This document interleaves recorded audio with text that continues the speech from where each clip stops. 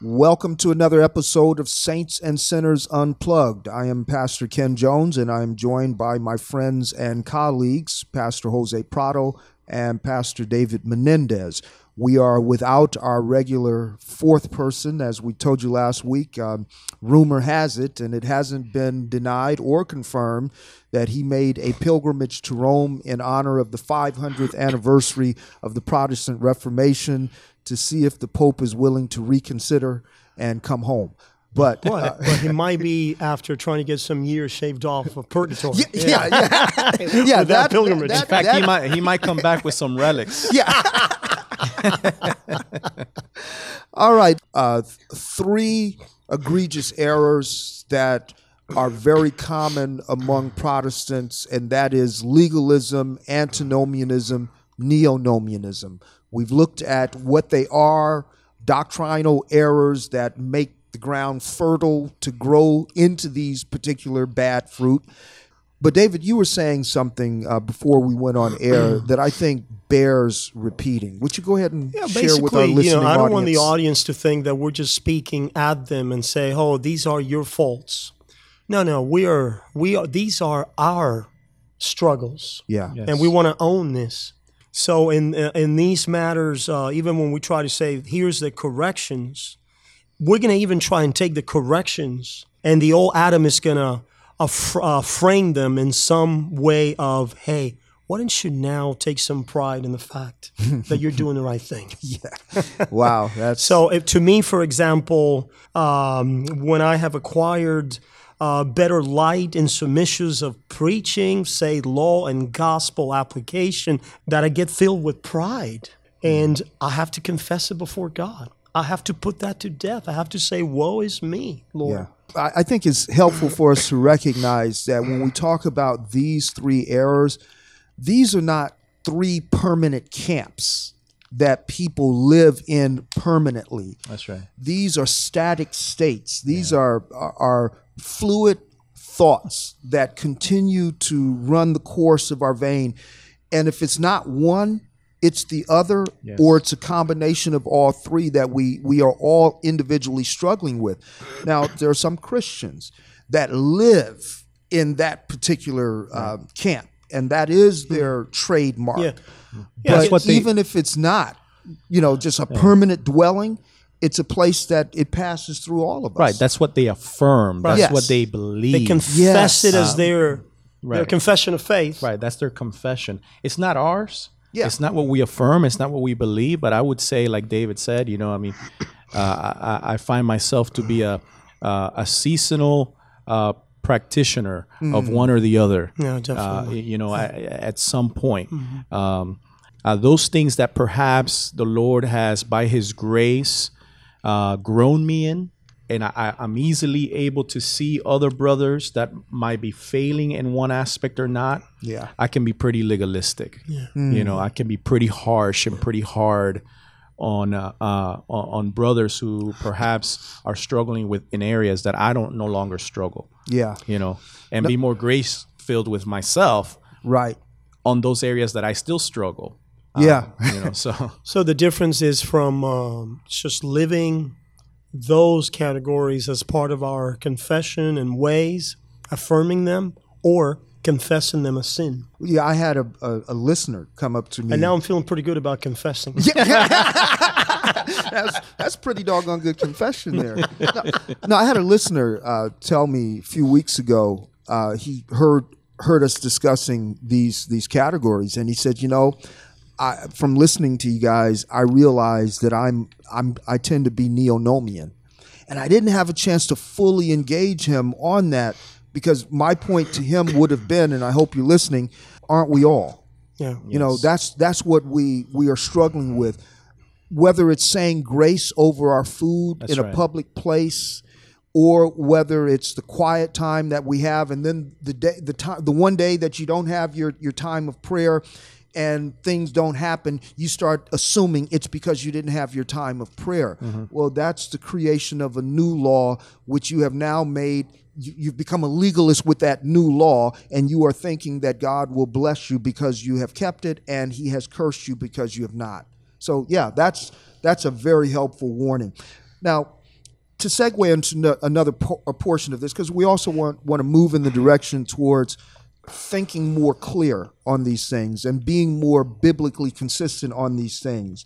Paul says in Acts chapter 20, when he's addressing the Ephesian elders in verse 27, he says, I did not shrink from declaring the whole counsel of God. Now, my question is twofold. One, that I really like us to engage in is, what does he mean by the whole counsel of God?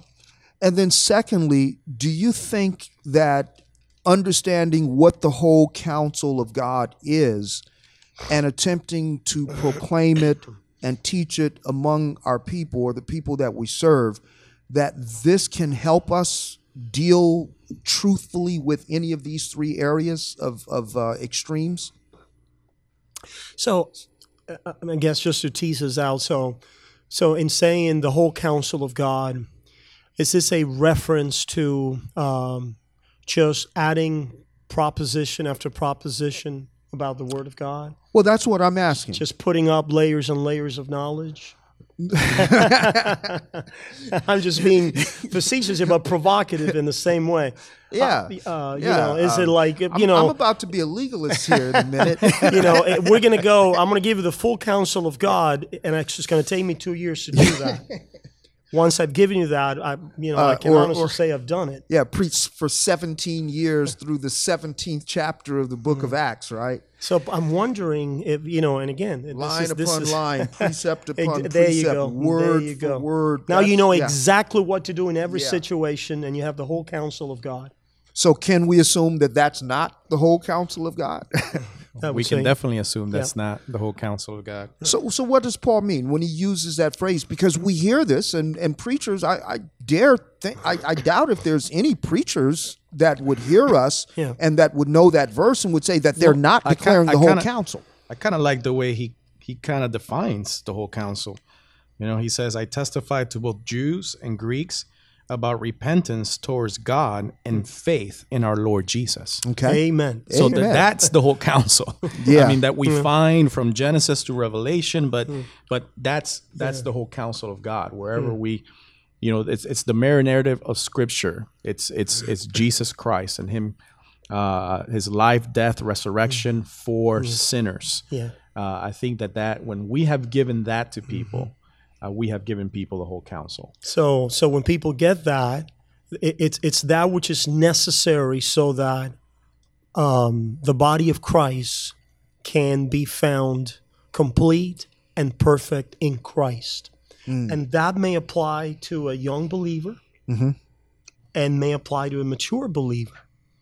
And I'm looking at Colossians first, where it says, "Him we preach." Warning every man and teaching every man in all wisdom, that we may present every man perfect in Christ Jesus. So I'm going to present you perfect when I finish the 12 steps or the 2 years of precept upon precept, right? The 7 principles. Right. Or I'm going to present you perfect, and it has really no reference to, obviously it involves time and some instruction and some, but I just want to make sure that you are instructed or Christ is formed in you. Okay. That Christ is formed in you, because what I have presented to you of Christ is something that can now penetrate into your conscience and heart. In other words, what we're saying is that you can preach the whole Bible, Right. So certainly, and yet not preach the whole counsel of God. of God. yes, but Thank now that's very well stated, by the way. But to that point, it does take into consideration. I mean, it certainly would include preaching the whole of God's revealed word. Yes. So but as you alluded to earlier, the whole word, the whole Bible, with the understanding of a meta-narrative, that there is a purpose for this particular script, for the scriptures that are given, including the historical narratives that have been given. And that central purpose, that meta-narrative, is the person and work of Christ. Yeah, my question and my struggle with this is this whole counsel of God a reference to volume of knowledge, or a reference to substance of knowledge. Well, I know it has to involve some amount of knowledge, definitely some amount of instruction. But is it just a function of now I have given you A to Z, or is it a function of I feel now confident that you know Christ and how he's formed in you? yeah, I'm going to go. I go with that. It's not one to exclude the other. We can't grow in the knowledge of Christ without the knowledge of Christ. Right. In other words, could there be a 1-year-old Christian that Paul has presented perfect in Christ Jesus? Could there be, a young believer that Paul could say of them, I have now presented you perfect in Christ? There's lots of growth in it because that is the platform Right. upon which you're going to grow. But I can say with confidence that I have now, you young Christian, I have now presented you perfect in Christ. And what does that mean? Yeah, but I'm going to go back to the whole counsel as being everything that God has revealed in his holy scriptures about his son. As Paul says in the opening of the book of Romans, that this is what the gospel is. It is what God has revealed to us about his son. So when we present that message and that person, and a person embraces that Christ from that message, that is Christ formed in them. There you go. So that would be the whole counsel of God. Not necessarily that now he's got a full mastery and of the whole. It doesn't mean that you now know all the books of the Bible. Correct. That's right. That I can start in the middle of the chapter and you can tell me where I'm reading from. No, that's not what it means. Right. I mean, the Pharisees knew the whole Bible, but they missed Christ. So. But what is the importance? And that's the next part of that. The B part of that is, if that is our commitment, and certainly we should never cut corners on presenting the person and work of Christ, and it is such a powerful and really an all-encompassing engagement, that it's not just what we do on Sunday mornings, but in our teaching, in our counseling. What we are still doing is opening up the whole counsel of God. It does include technically the whole Bible, Old and New Testament. It also includes, as an infrastructure, the understanding of law and gospel. All of that is included. But the whole counsel of God, I think the whole counsel of God should be present in our singing. Our liturgies revolve around that. But that being the case, could such a commitment to the whole counsel of God minimize our tendency to those three errors? And if so, how? I mean, the answer is definitely yes. It does minimize. And we're careful to say minimize, not necessarily completely eliminate, because even if you eliminate it, I think the tendency, it will return. Right. But it does minimize because by defining the whole counsel of God as everything that God has revealed about his son through the scriptures, we are able to see, what Christ did, what God demands, and what God has done in Jesus, and therefore we have a proper distinction between the two, and we have a proper perspective of what the law is, what the law does, which is what God has ordained and what God has commanded of us, and then who Christ is and what Christ has done for us. And I think that once we have that, both of those well defined and understood, I think it will minimize us emphasizing one or the other. Okay. Yeah, just to amplify on that, if preaching the whole counsel of God it's an endeavor that results in being presented perfect and complete in Christ Jesus. But when you use that phrase, yes, to be presented perfect and complete, are we talking eschatologically so? No. Or no, I'm talking about positionally. In other words, I'm viewing the Christian life in such a way that I am daily being renewed in Christ. Yeah. So I am created anew in Christ by the same message by which I am renewed daily in Christ. That's the message of law and gospel, or the meta-narrative, right, of redemption. So creation, the fall, the promise, redemption, hope, right, all of that. So once I have that, and it's not just an academic endeavor, Yeah. but where now my discipler or my pastor has instructed me and has helped me to see how I relate to Christ on the basis of the gospel. Now I begin to practice going out to Christ for my righteousness. I begin to practice hearing the word of God, by which I am renewed. I begin to practice being exposed to God through the means of grace in order to be renewed through faith and repentance. So that's what I mean by somebody that Paul could say, I can say that I've presented you perfect in Christ Jesus. Isn't that a wonderful statement? Yeah. So in other Not words, that he has attained the pinnacle of maturity and growth, right? But he has now the platform Yes. upon which he can grow. Right. Where some Christians lack it and are hindered because they have not been given the whole counsel of God, meaning not just all the precepts so they can know how to act in any given, even though it involves that, Sure. but they have not been, Christ has not been formed in them by the proper appropriation of Christ. So all of the elements and dynamics of union with Christ. Yes. And Christ as our covenant head Yes. has not been brought home to them. No. And certainly, we can preach the whole counsel.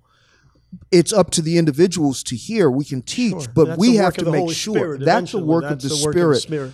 Yeah. But our responsibility But the Spirit is going to go along with those lines. with 'cause those that's- appointed means. yeah, Yes. yeah. And is there a tendency, I should ask, is there a tendency for the preacher, as you were mentioning a few weeks back, Jose, that one of the reasons preachers will lean in a heavy-handed, legalistic way is because they see continuing sin in the life of believers. So of their, of the people, their parishioners. So therefore we're